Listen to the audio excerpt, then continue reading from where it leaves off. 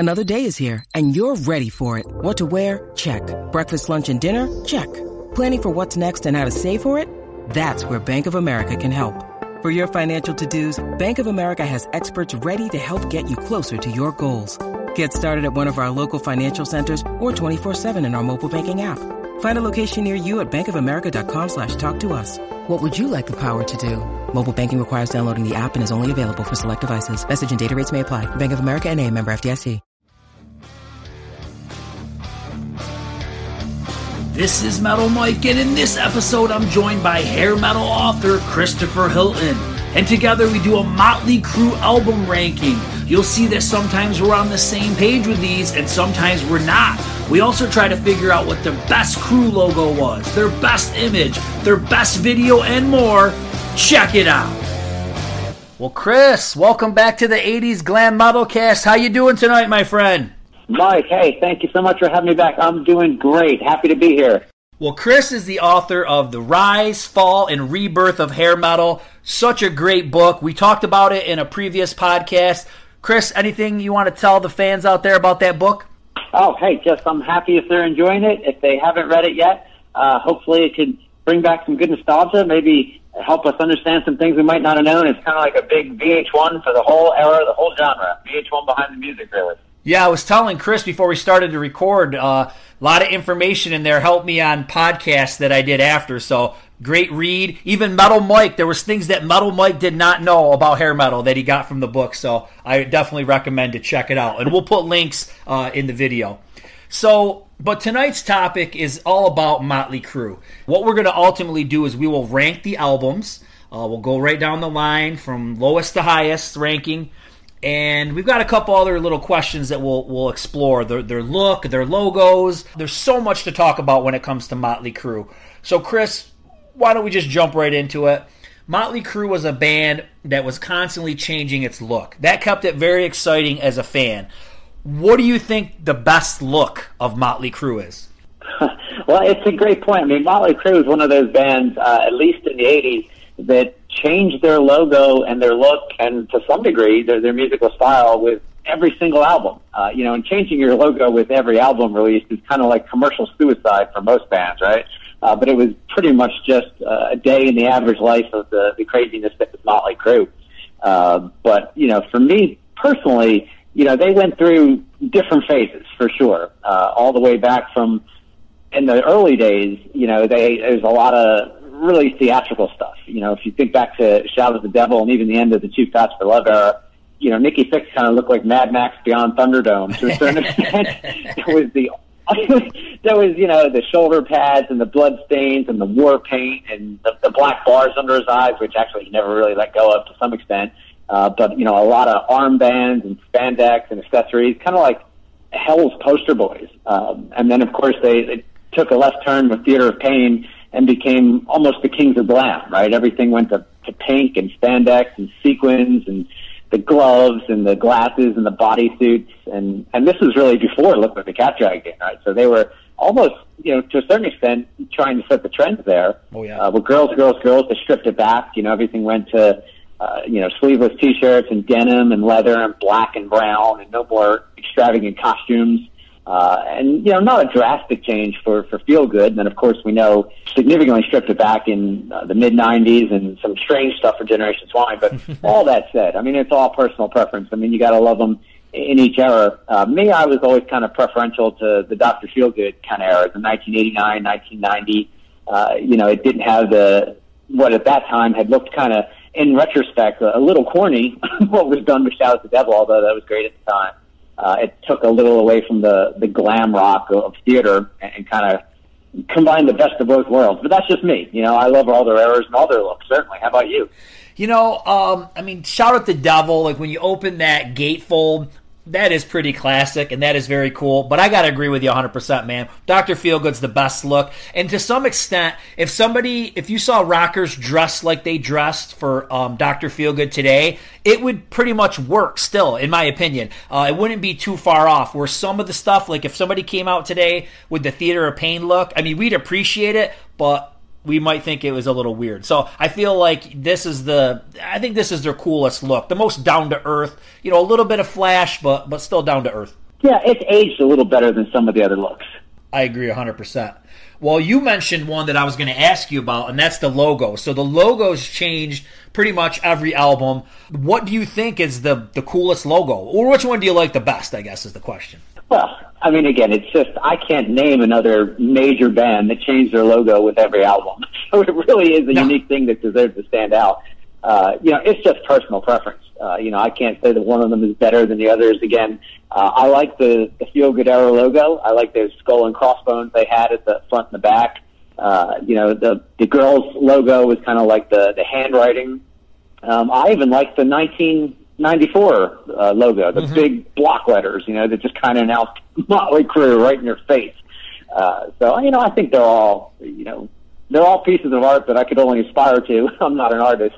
As long as they resonate with the fans. But I just think it was fascinating that they changed each time. I don't think that would ever be commercially recommended to anybody. But again, we're talking about Motley Crue here. They never played by the rules, and it seemed to work out okay enough for them. Yeah, if I had to pick one, man, I think I would go for the Theater of Pain logo. That was the most fun one to draw as a kid, dipping the M down real low and, curving back up. And I've got a little bit of artistic skill. So, like I said, that was one of the logos that I mastered. And I think that one I don't know. That's probably one of the first ones that I ever saw. So I just like that one the best. Oh, yeah, I remember stenciling those logos on everything I could, right? My notebooks, my book back, everything. One thing, too, that Motley Crue was really good at was really, matching the look with the sound and then having that consistent vibe throughout the album. Because you were kind of talking okay, they sleazed it up a little bit with the leather and the denim on Girls, Girls, Girls, and then it's a little bit more flamboyant on Theater of Pain. And I think the look sometimes resonates right through the music. Oh, probably Shout at the Devil as well. It's a very heavy album, a metallic album, and they look very metal in the photos. So I feel like their look and their logo and the sound, everything went in perfect harmony. I mean, it was pretty genius. Yeah, some of that was just the lifestyle, right? When they were in the Girls, Girls, Girls era, that was pretty much the peak of, alcohol addiction and drug addiction. And whether it be the cover, that's that black and white, or, just kind of the dirty look or the dark nature of the music, it all went together. It was all tied together.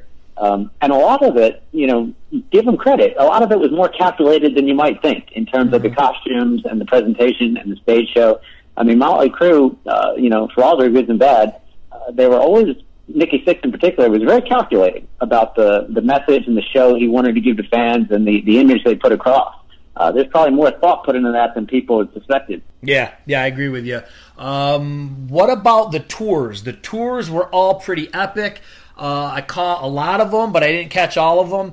If you had to pick from ones you've seen in person or ones you've seen on YouTube, what would you say their best tour is from your point of view? Well, I've been lucky. I've seen every Motley Crue tour since 1989.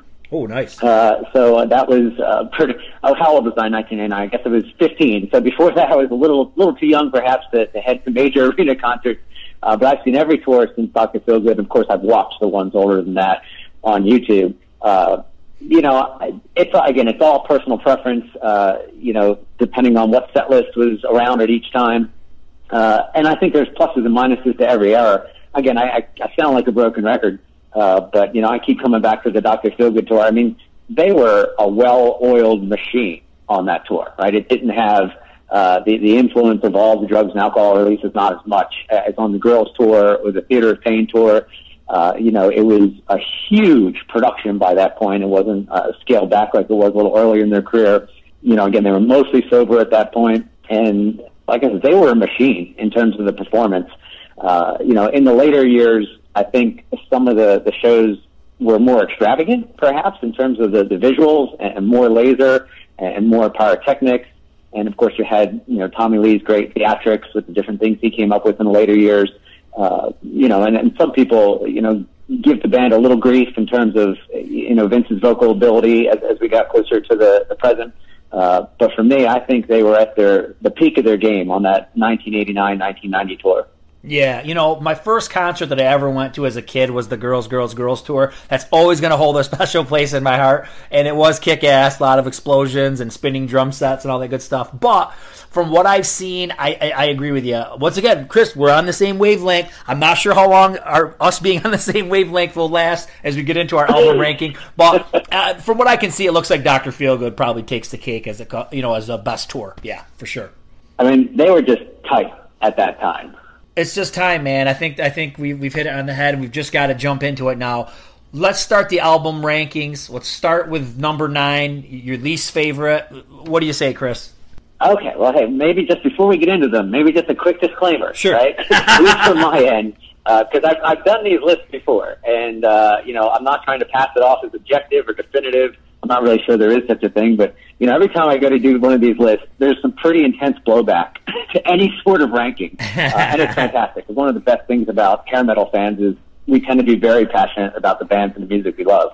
But hey, for anybody listening, this is just one guy's opinion or two guys' opinions. Their mileage may vary.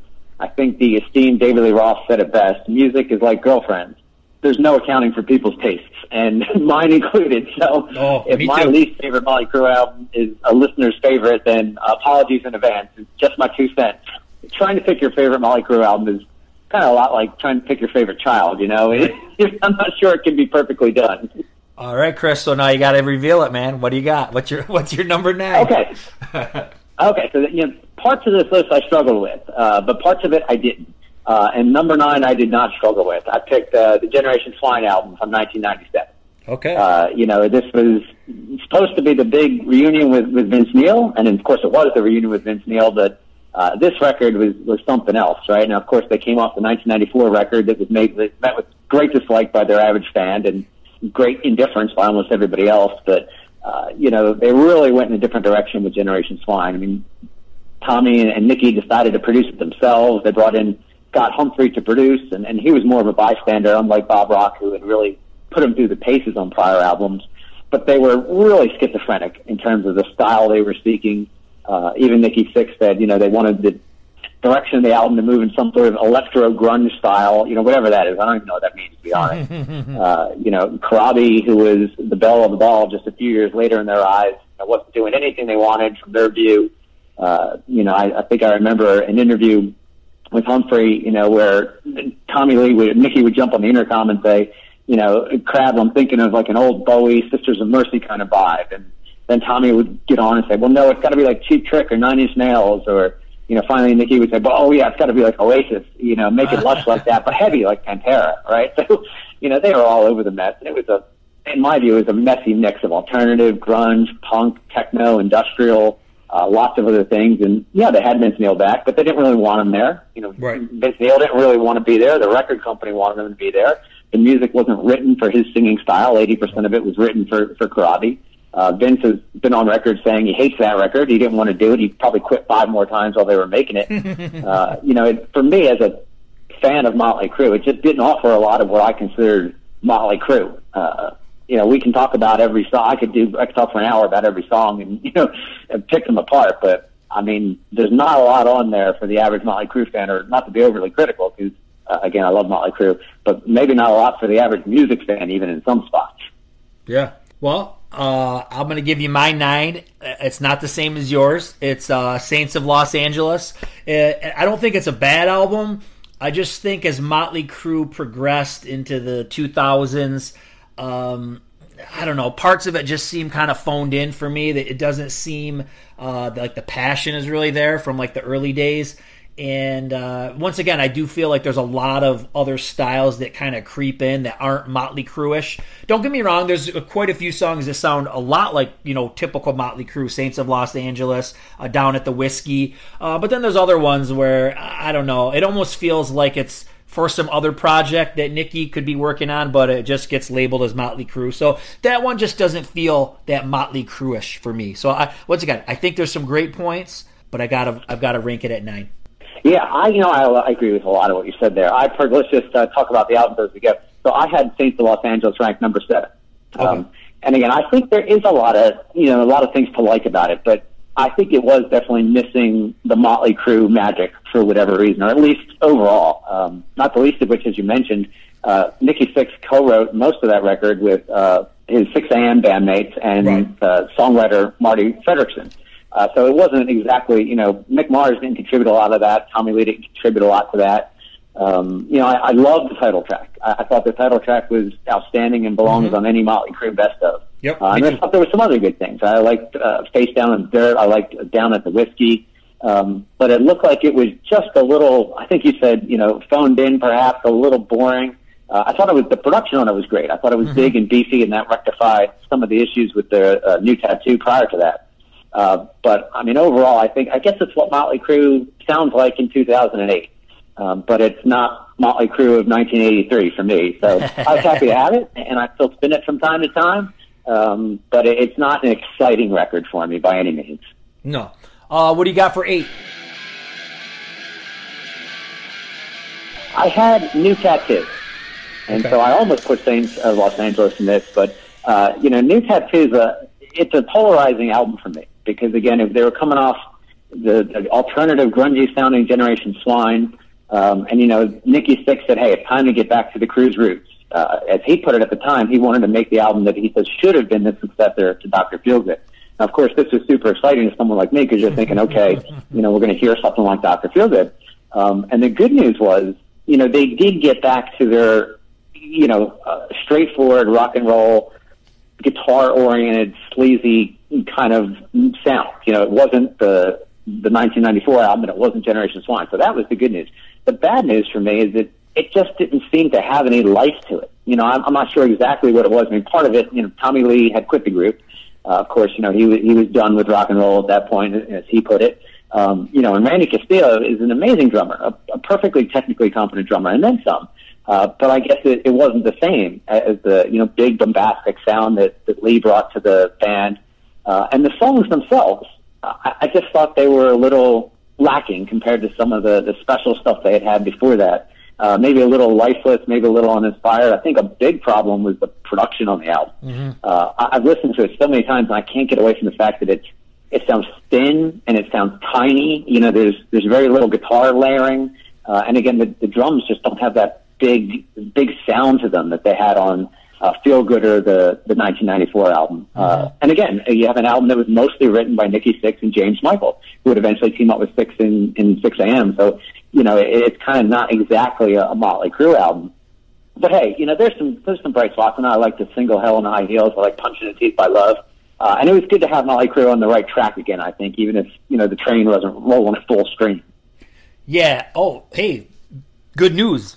I've got New Tattoo at 8 as well. And I can agree with everything. I agree with everything that you said. Once again, I feel like parts are phoned in, and I feel like parts are forced. I feel like with Generation Swine being a commercial failure, we're trying to recreate the magic of Dr. Feelgood, but that time has passed. So I don't think it works. I'll be honest, I don't like the song Hell on High Heels, and I don't like the song Punching the Teeth by Love. I feel like they're just very contrived. They don't sound natural to me. There are songs that I really like Fake, I think is a really cool song, which is just really honest about the way their career had went. Even there's some fun stuff like First Band on the Moon. I know it's goofy, but it's fun. But, you're right with the sound. I think the drums, even though Randy Castillo is a great drummer, I think the point of this album is to try to scale back and not be bombastic, be more like a straightforward AC/DC. And, there's parts that just don't sound Motley Crue because of Tommy Lee not being there. But I think it's a cool album. It's where they should, it's the pocket they should be in. It's just, maybe it just wasn't executed properly. That's all. Yeah, absolutely. Well put. So our number 7, 8, 9, we got the same 3 records in there. I promise. For those listening, we did not rehearse. Your 7, I think, is Saints of Los Angeles, right? Yep. Okay. And once again, we talked about that one. It's got some good points, got some bad points. For me, this is probably going to tick a lot of people off. I've got some Twitter buddies that really love this album, but I've got the Motley 1994 album at 7, and I'm going to say why. I think it's a great album, but I'm a big Vince Neil fan, and Vince Neil's a part of the sound of Motley Crue. I just wish, and at the time, I was kind of drinking the Kool-Aid for many years about the 94 album. Like, it's the greatest Motley Crue album.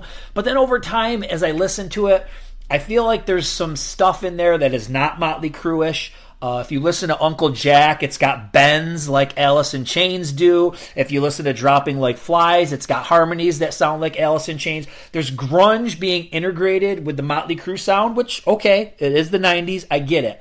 But I just feel like I think I think Corabi's awesome. I think the drumming is killer. I think the guitar playing is killer. The songs are good. I just feel like it's not Motley Crue without Vince for me. And that's where my stand is today on it. I like the album, but it's just not very Motley Crue-ish. I would love to hear certain songs sung by Vince.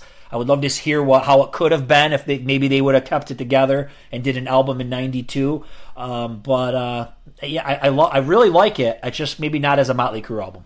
Well, hey, certainly a lot of fans agreed with you on that, and I think I agree with a lot of those points too. Now, I ranked that album a lot higher. Okay. I had it ranked actually at number 3, oh, nice. Which I'm sure is not going to be popular with a lot of people. But a lot of the things you said still hold, right? I don't think this album is necessarily Motley Crue. It's not the Motley Crue that you know and you love. It's something entirely different, right? I mean, Motley Crue is not Motley Crue without Vince Neil. There's just no doubt about it. For better or worse, it is what it is.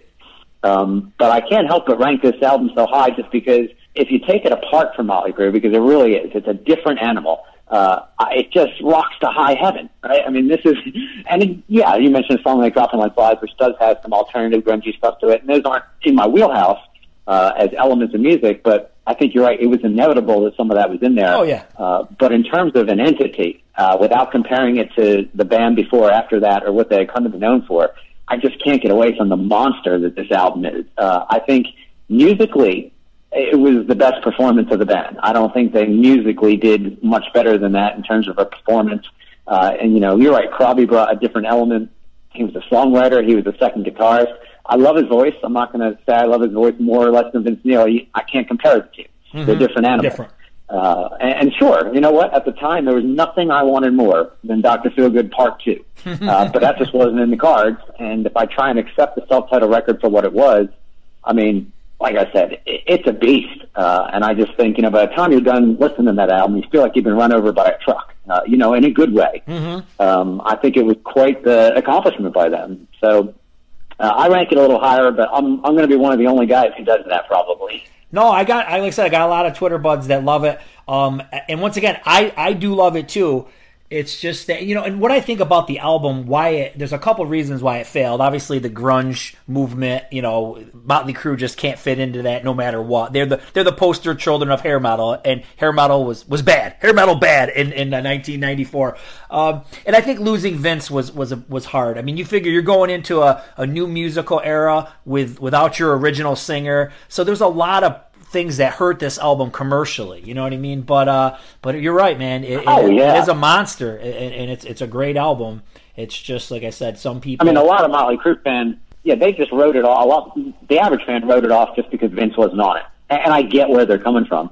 But honestly, I mean, what if Soundgarden had released this album in 1994, sure, or put a song like "Misunderstood" on the radio and MTV in 1994? Yeah, I'll bet you that's a platinum record from Soundgarden. Oh yeah, that's a great tune. Oh yeah. So what do you got for number 6?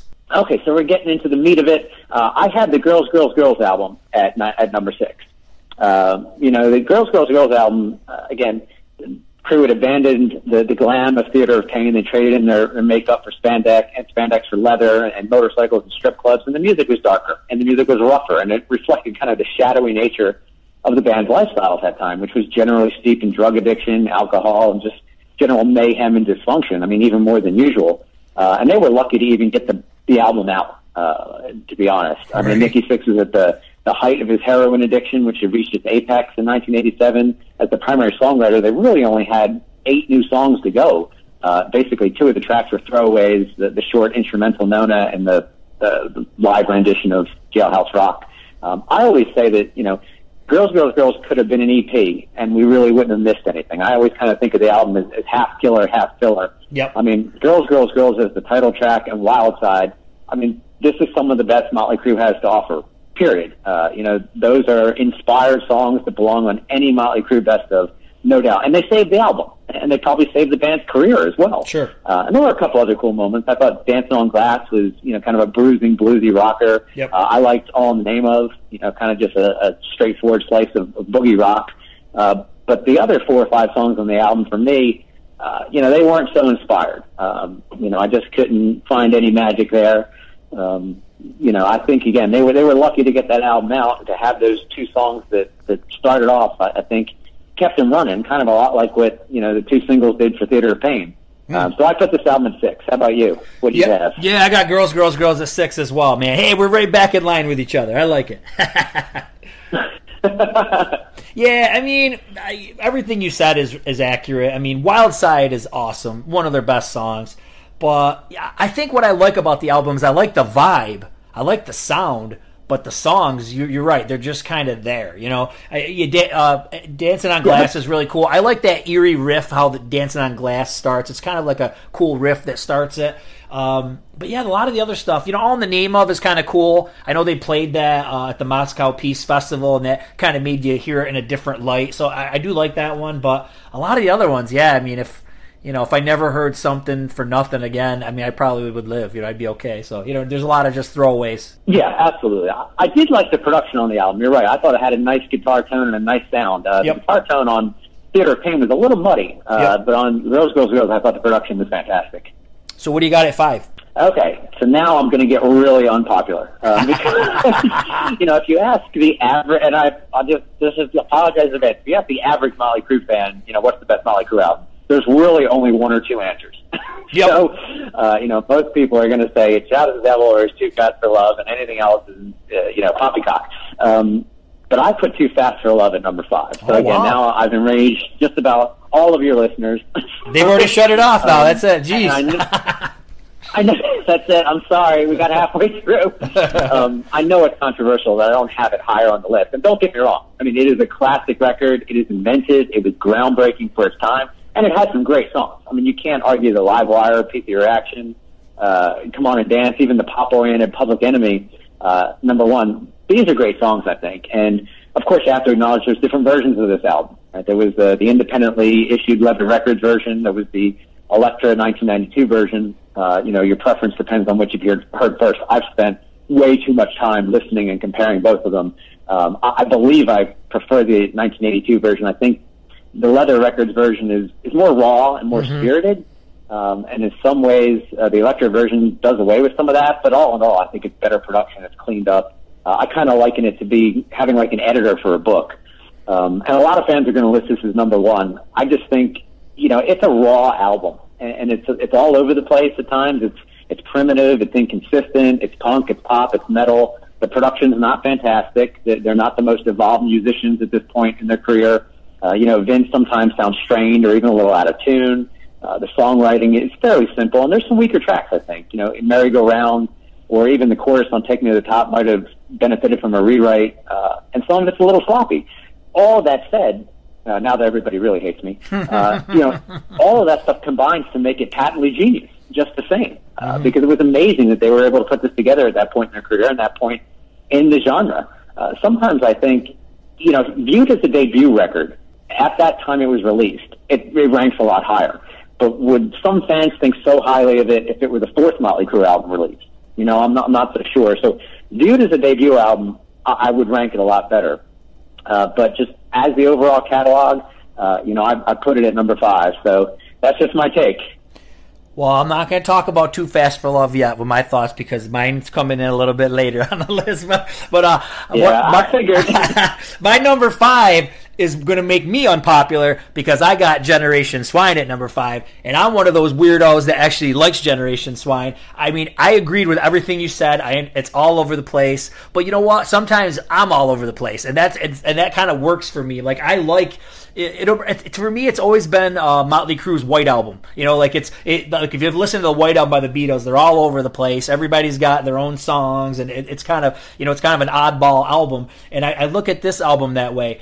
Are they jumping on trends at times? Yes. But there are some really cool heavy moments, like Let Us Pray. I love Rat Like Me. Afraid is a cool, like, poppy 90s, alternative, whatever. They're all hybrid type songs. And I think at that time, for me, like, I was embracing different kinds of music. I was listening to electronic music and industrial music, and now my favorite band was integrating some of that into their sound. So to me, like, I got it. It just, that album made sense to me at that time. I went to the CD release party in New York City, so I saw them play the whole album and I had never heard it before, so I heard it all live first, and then I bought it that next day. So for me, it's probably a lot of nostalgia. It just reminds me of a cool era. My boy Vince is back in the band. You know, they're experimenting. They're doing some heavy stuff. So for me, I love Generation Swine. I can totally understand if anybody thinks it's flawed. It's very flawed.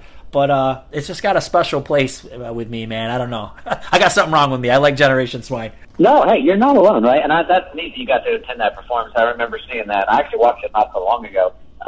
Tommy Lee, I recently saw an interview with him where someone asked him his favorite Mötley Crüe album, and he said, it's Generation Swine. And he listed a lot of the reasons you said, right? He said, hey, we felt like a real band at that time. I don't know how they did that I know they still hated Vince Neil, and he hated them. Oh, definitely. Speaking for everybody but Vince Neil.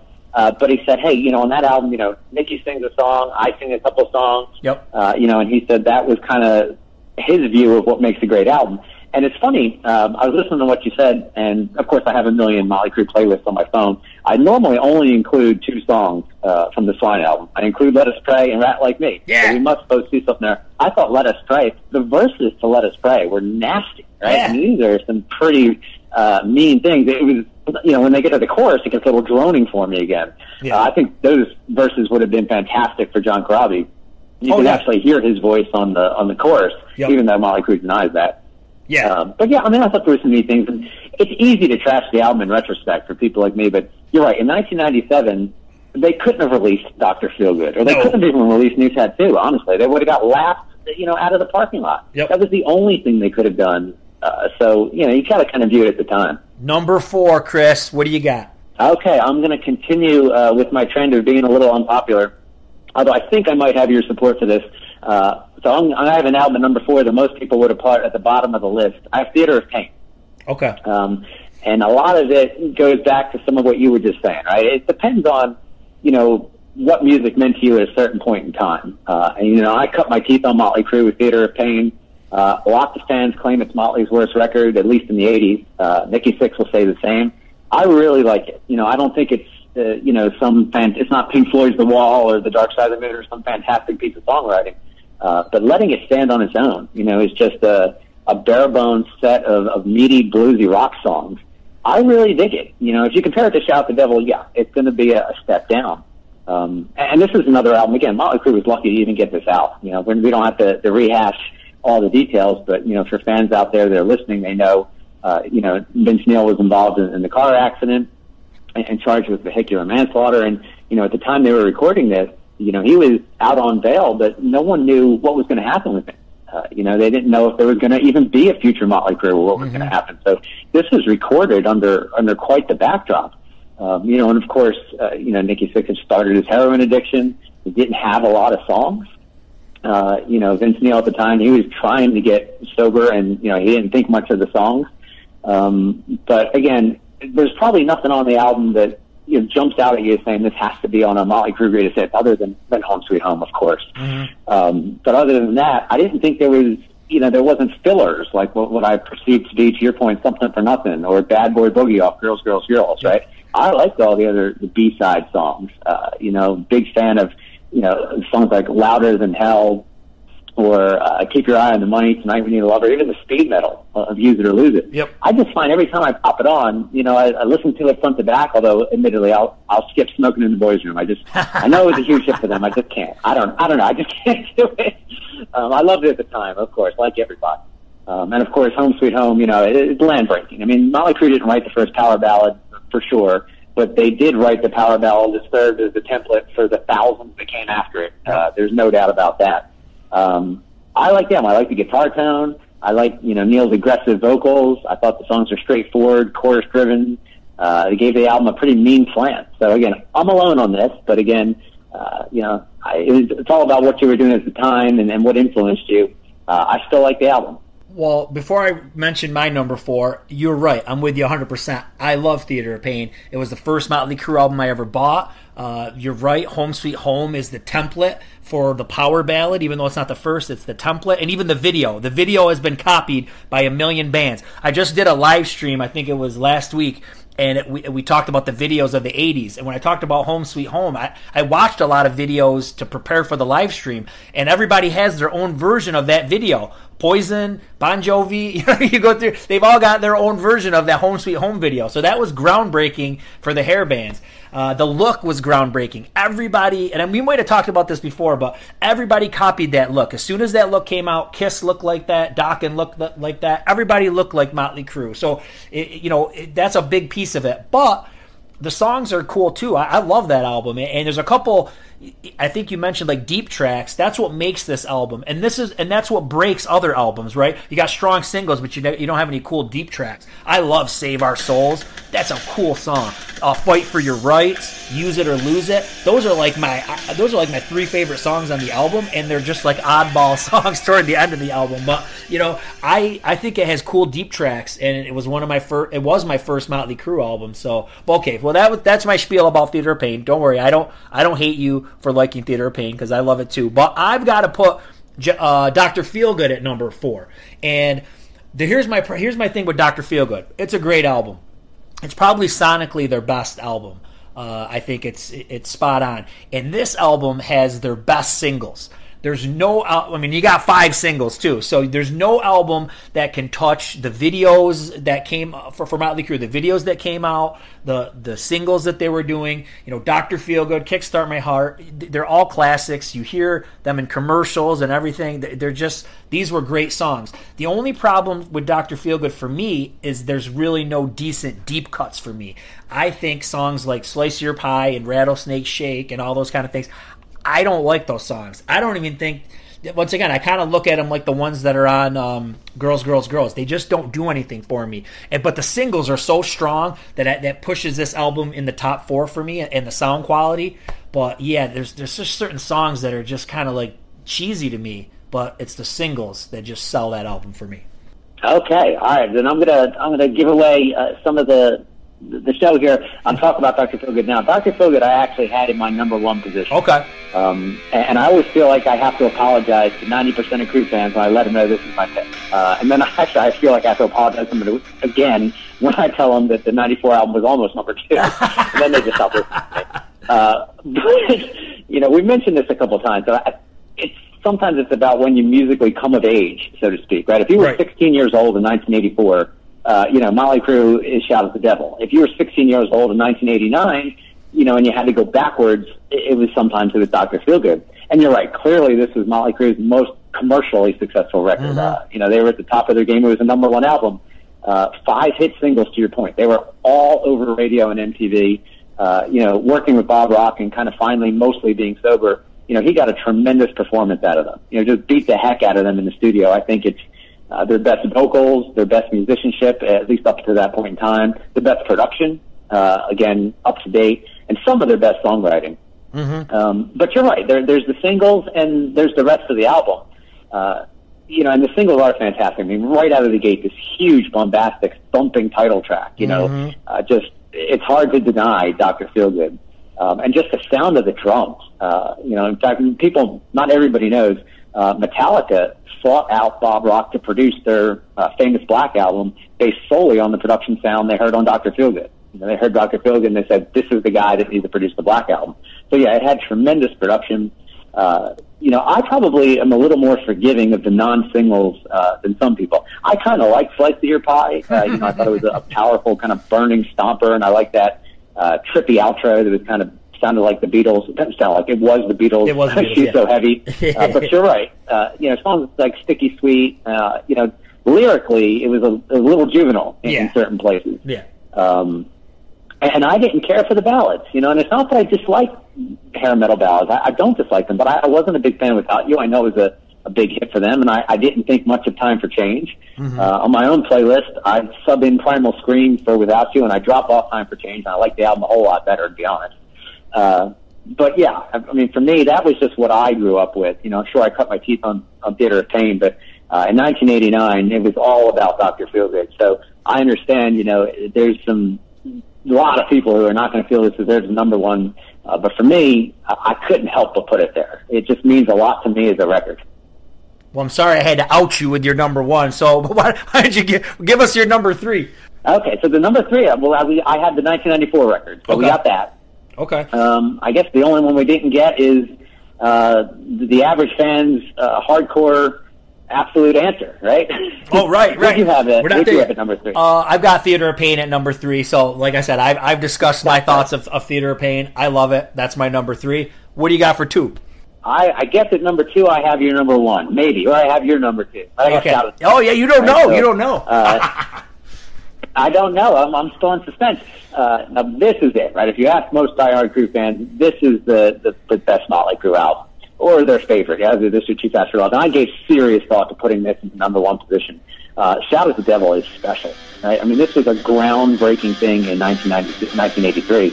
It was their first album with proper label support, and to their credit, they made sure it was a massive step forward, I thought, from Too Fast for Love. Everything was bigger, better, sharper. The songwriting, the performance, the production, even their image.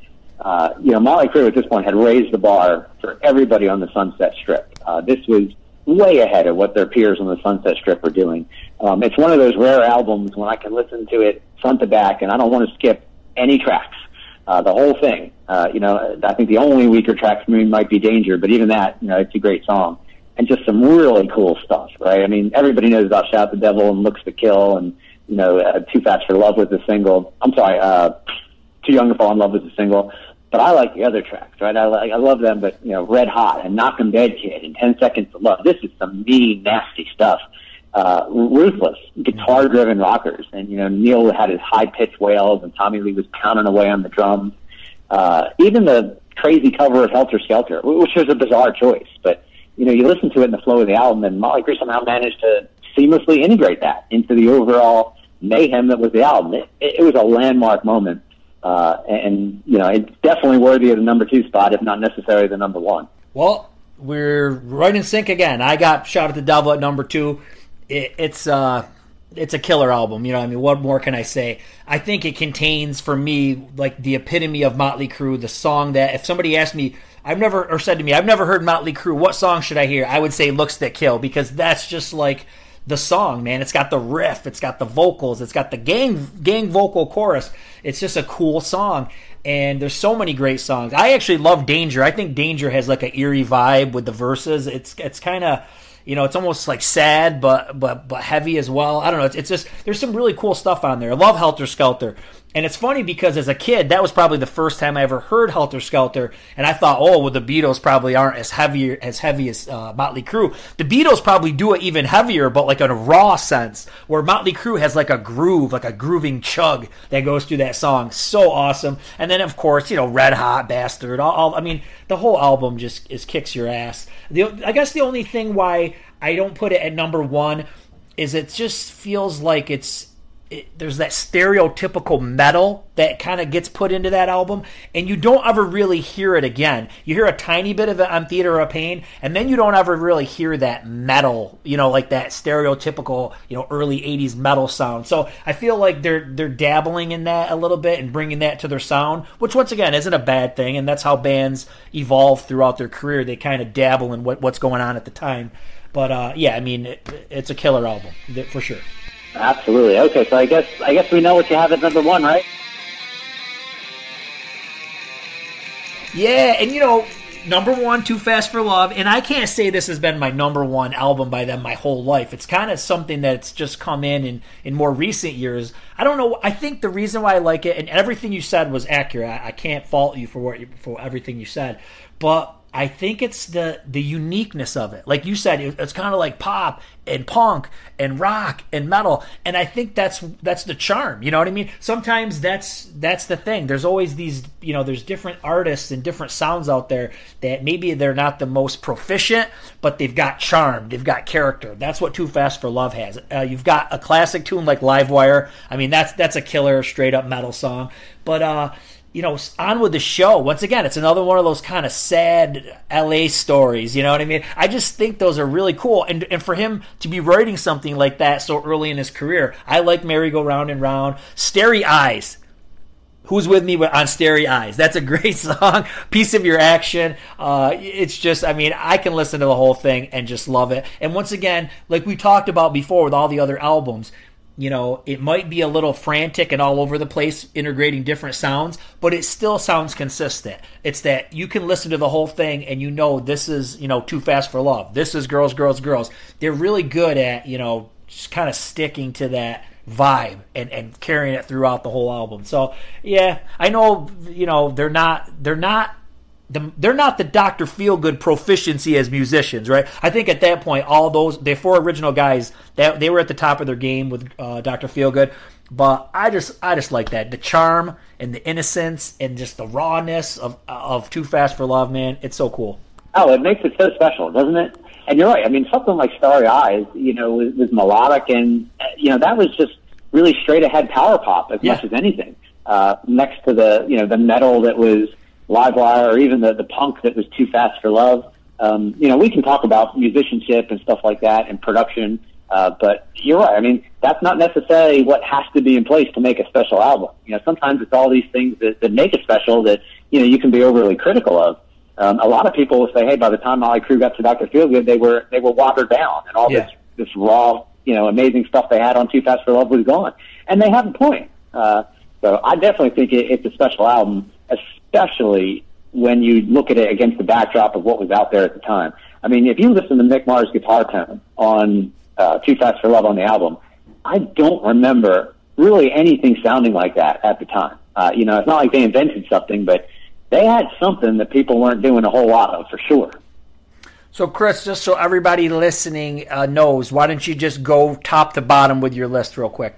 Okay, so I had Generation Swine, New Tattoo, Saints of Los Angeles, Girls, Girls, Girls, Too Fast for Love, Theater of Pain, the 1994 self-titled album, Shout at the Devil, and Dr. Feelgood. So again, just one guy's opinion. If you catch me on a different day, I might swap it up a little bit, but that's what I had. Okay, and then mine we'll go bottom to top. Okay, so Saints, New Tattoo, Motley 94, Girls, Generation Swine, Dr. Feelgood, Theater, Shout, and then Too Fast coming in at number 1. Do you love bands like Tough, Cats in Boots, Jet Boy, Jailhouse, Wildside, and more? Then get your ass over to DDR Music Group. There's tons of rare hair and glam metal CDs that you need in your collection. DDRmusicgroup.com. Check them out. Hey guys, this podcast takes a lot of time and effort. I want to do more in-depth projects on here, but I can't do it without your help. Just Google 80s Glam Metalcast on Anchor. Once there, hit the support button and you can donate 99 cents, $4.99, or $9.99 a month. Your support will ensure that this podcast will be rocking out for years to come. Thanks for listening. But we're not done yet. We got a couple more things we got to figure out with Motley Crue. So we talked about the videos. You got a favorite video from the Crue? Motley Crue always had great videos, to be honest. I was always kind of partial to live performance-based videos. So I like the things like when you can see them on stage. A Same Old Situation I thought was really cool. They dedicated that to their fans. They come in on the helicopter. It shows them in front of just a massive, insane crowd. Tommy Lee takes kind of center stage there with his floating drum kit. Other performance videos, I thought Wildside was fantastic. Yeah. It shows the band and all their grit and glory at that time in their career. Just a huge stage show. And again, you got Tommy Lee and his spinning drum kit. Kickstart My Heart was a cool performance video, especially going back to the Whiskey A Go-Go. They get driven in by Sam Kinison. I thought that was pretty cool. And then you got, just some crazy adrenaline-fueled antics with the drag racing and the power boating and the skydiving. Home Sweet Home is just landmark, right? Yeah. This is something really special. Just showing how I love the slow motion cameras. You see the stage getting built up, and then the performance, and then it's classic and famous, that bow they take at the end. And so let's see anything. Dr. Feelgood, of course. The thing I remember about Dr. Feelgood, again, people say, well, this guy stopped talking about Dr. Feelgood. But, that was when I was really, cutting my teeth and really just entirely obsessed with hair metal. Not that I'm not entirely obsessed now. I mean, for goodness sakes, I wrote a book. Right. But, that opening shot where the camera shows you rapidly zooming through the California desert into the tent with the flames. And I just remember seeing that when I was 16 years old and just watching that scene, and then you blast into the tent and, it all goes to heck. And it was just Motley Crue at their grittiest and grimiest. I love it to death. Some of their famous videos, maybe I'm not like Too Young to Fall in Love. It's a neat concept, but it just, in retrospect, to me, looks a little corny. And things like Smoking in the Boys' Room or Looks to Kill. Again, like the Mad Max Beyond Thunderdome. But all their videos are super entertaining. I mean, I could talk about their videos for hours if you wanted me to. I won't do that to you. What do you got? What do you got on your list? Oh, I mean, yeah, you nailed it. But yeah, I do think Too Young to Fall in Love is a little odd. It's a little weird. But Wild Side is cool because, like I said, you're seeing the glory of that girls tour. Home Sweet Home was a trend-setting video. Everybody copied it. Looks to Kill's kind of cool, man. It's kind of like the Shout at the Devil album comes alive in a video form. That's kind of neat. But probably their classiest videos come from the Dr. Feelgood album. I think Dr. Feelgood's probably their best video. It's a really cool scene, like you said, with the fire. And then they're telling the story of the drug dealer and all that kind of stuff. So that's pretty cool. Without You, I watched that the other night, and it's kind of odd video, but it's cool. Like they're in a cool setting that was made for that video. There's a really cool stage that was made for it, and even Don't Go Away Mad is pretty neat. How Vince has to fly in to the rehearsal space, and it just reminds you of that time. Brings you back to the '80s of all the fun, and I think those were probably their biggest budget videos. So. Oh yeah, and I love the Don't Go Away Mad video too. That almost made the list. People forget. I like the Primal Scream video too. Yeah. This is not a performance clip, but this is a very dark and shadowy and silhouetted type of thing, artistic.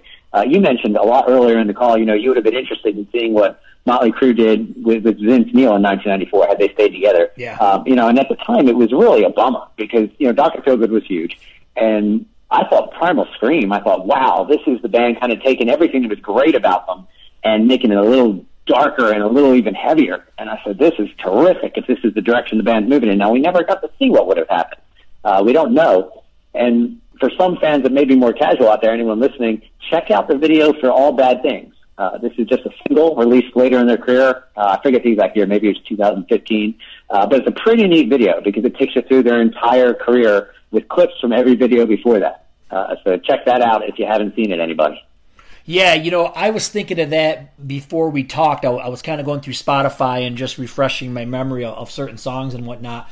And I thought the same exact thing because, Primal Scream was so much promise. You know what I mean? Like, oh, this is Crue in the 90s. Crue's badass. Crue's getting heavy, And we never got to see that play out. I honestly think an album, and if they could have kept it together, 1992 or 93, with an album with that kind of vibe, I think they would have. They wouldn't have had maybe a huge hit, but they would have done decent. I really think so. Yeah, I mean, I don't think they were going to sell 6 million copies like Dr. Feelgood. But could they have had a platinum record in 1993? Maybe. I think so. Maybe. And you know what I really like? It would have been close, right? It would have depended. Yeah. Go ahead. Oh, no, I really like the direction that Vince Neil went on some of his solo stuff because, don't get me wrong, there's some real cheesy stuff on a solo album, but there's some really intense stuff like Look in Her Eyes, The Edge. I would have loved to seen, if you could have somehow morphed Motley 94, Exposed, Primal Scream, all into kind of one thing. I think it would have been amazing. Oh, I loved the Exposed album. I thought it was fantastic at the time. To me, it just sounded like a continuation of Dr. Feelgood. Yep. And, huge credit to Steve Stevens, for kind of saving that album from a songwriting, a guitar, pyrotechnics standpoint. But Vince's voice, you say what you want about Vince's voice now, but on that album, I mean, he was at the top of his game. He sounded great. I love that album. I still listen to that. Yeah, me too. He sounded great. Okay, so let's put it out there. Who's your favorite member of Motley Crue? Oh gosh, do I have a favorite member? Is it possible to have a favorite member? I mean, you gotta love these guys, all of them, for each of their idiosyncrasies, and at the same time, you gotta hate all of them too. I mean, let's face it, they wouldn't have it any other way. I love what each of them is distinctly bringing to the table, and that's really it with them. I mean, you got 4 completely separate characters that really have very little in common, seemingly, but they come together where the sum is definitely more than the the whole is definitely more than the sum of the parts, right? Motley Crue, the four of these guys, somehow is something really special.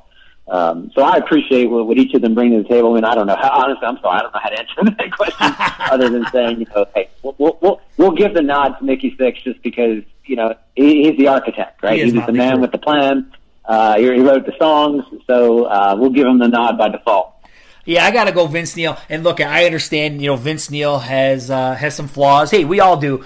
And strangely enough, Vince Neil blocks me on Twitter. But you know what? I don't hold it against him. I still love him. I think he's just was the guy. You know, I don't know. He was just that typical amazing lead singer guy from the 80s. You know what I mean? He was just the guy. He was cool, you know? And I don't know, man. I always liked his voice, too. I know a lot of people don't like his voice. I think his voice is awesome.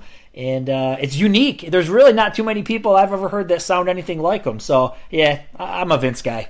Well, that's true, right? I mean, you know, Vince is not the most, you know, technically proficient singer. You know, forgive me, he sings about 1 billion times better than, you know, most of the people on the planet. But he has a very, you know, charismatic stage presence. And you're right. When you hear Vince Neil's voice, you know it's him. And at the same time, that's what makes it Motley Crue. Right. So, you know, you can't have Motley Crue without Vince Neil. You just can't. Okay, so final question, Chris. Is Motley Crue the best hair metal band of the 1980s? The best hair metal band. I mean, that's tough to say, right? I mean, that's you know, I'm going to take the easy way out and say I don't know how to answer. I mean, let's put it this way. You know, there were bands that were pretty representative and pretty influential and pretty, hey, this was what the time was all about. In that conversation, you know, you can have a few bands. You can talk about Rat. You can talk about Motley Crue. You know, you can talk about Poison, you can talk about Cinderella. As you get later in the era, you can talk about Skid Row or Warrant. You can even, you know, talk about Guns N' Roses if you want to consider them with that era. And of course, you can't get away from Bon Jovi, et cetera. I'll put a few in there. But you're not going to have any conversation like that, even if you narrow it down to 3 or 4 bands, without talking about Motley Crue. In fact, I mean, let's just say they were indispensable to the time, you know, for all their goods and bads and the things people liked about them and the things people didn't like about them. There's probably not 80s hair metal without Motley Crue. Early in their career, they were definitely trendsetters. I mean, don't care what anybody says, they were setting some trends in 1983 and 1985. You know, so they were, like I said, indispensable. No Motley Crue, no hair metal to a certain extent, I would think. Now, are they the best? Well, I'll let the fans decide that. But for me, they're always going to hold a special place in my heart, for sure. I'm going out on a limb. I'm saying they're the best. Yeah, they're the best, man. I don't care. There you go. You know what? I like someone who's not afraid to put it out there. That's right. I like, you know, there's. Hey, they were the best at what they did, right? There's no doubt about that. There we go. What they did, no one else could have done it.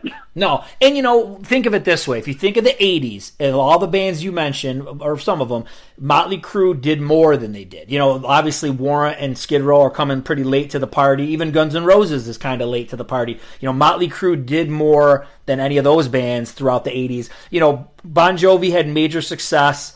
Def Leppard did as well, but I don't think, for me, they're just not as fun. For me, they're just not as fun as Motley Crue. There's so much craziness with Motley Crue. All the antics, all the trouble, the hits, the videos, the tour. I mean, it's just so much fun. I mean, they're not my favorite band. It's always going to be Kiss, but Motley Crue is definitely my favorite band out of the '80s. That came from the '80s. I'll support that any day of the week. If you told me you could erase all the music from my mind except for one band, God bless me. I'm going to keep everything from Motley Crue in there. It's just fun, man. It's good stuff. Except for the Generation Swine album. Oh, that hurts. Sorry, Mike. I can't help it. I have tried to like that album so many times. It's not that I'm not trying. You know what's funny? I got to throw this out there. Is that when we saw them at that show where the CD release party, everybody booed when Tommy did Brandon. And everybody was like screaming for. Oh gosh! Don't get me started. Everybody was screaming for like play Dr. Feelgood, and they did. Ultimately, they did play a set at the end of just some of the classics like Primal Scream and Dr. Feelgood and Kickstart My Heart. They played some of the classics, but yeah, I'll never forget that. It was just like, wow, I think this album might be in trouble. I remember the scene, right? He came out with the piano, and the candles were on top of the piano. And hey, Tommy, I'm not trying to give him grief. I appreciate what he was trying to do with that song. in his mind, it was very heartfelt, but I mean, God bless it. I don't, no, not for me. Yeah, no, it wasn't for the people in New York City that saw it either. So, well, man, why don't you tell everybody real quick the best way to get a hold of your book? Oh, okay. So again, the book is The Rise, Fall, and Rebirth of Hair Metal. You can go out on Amazon and get it, or you can head out to my website, www.hairmetalforever.com. Hope you like it. Yeah, I don't care what anybody says. There's stuff in that book that they do not know. There are things that they'll hear in there that they will just blow their minds. There's some crazy stories. I thought it was an awesome read. I would like to read it again. I know a lot of people that heard you on the last podcast bought the book, and they were sending me pictures of the book, which I sent on to you. So I thought that was so cool because that's what it's all about. It's about connecting with people who like this kind of music. That's why we put it on social media. That's why Chris wrote the book. That's why we do podcasts, just to keep the memories alive, the music alive. So, Chris, really appreciate your time. It was so fun to talk about Motley Crue. We probably could have went in a whole other hour, but, we'll save it for the next one. All right, sounds good. Hey, I appreciate the opportunity to come on the show. I love talking about the music, and Motley Crue was another educated, passionate fan, so thank you for that. And like you said, for better or worse, and call me crazy, I could have spoke about them for weeks, and I'm happy to at any given time, so you know where to find me. Well, Chris, man, it was a pleasure talking with you. Have a good night. Okay, Mike. Hope to speak with you again soon. Thanks so much for the opportunity. Take care, man. You got it. Take care. Well, that was great chatting with Chris about the Crue. Now make sure you become a subscriber to the channel. Go through and check out all the cool metal content that's posted on here. Rock on!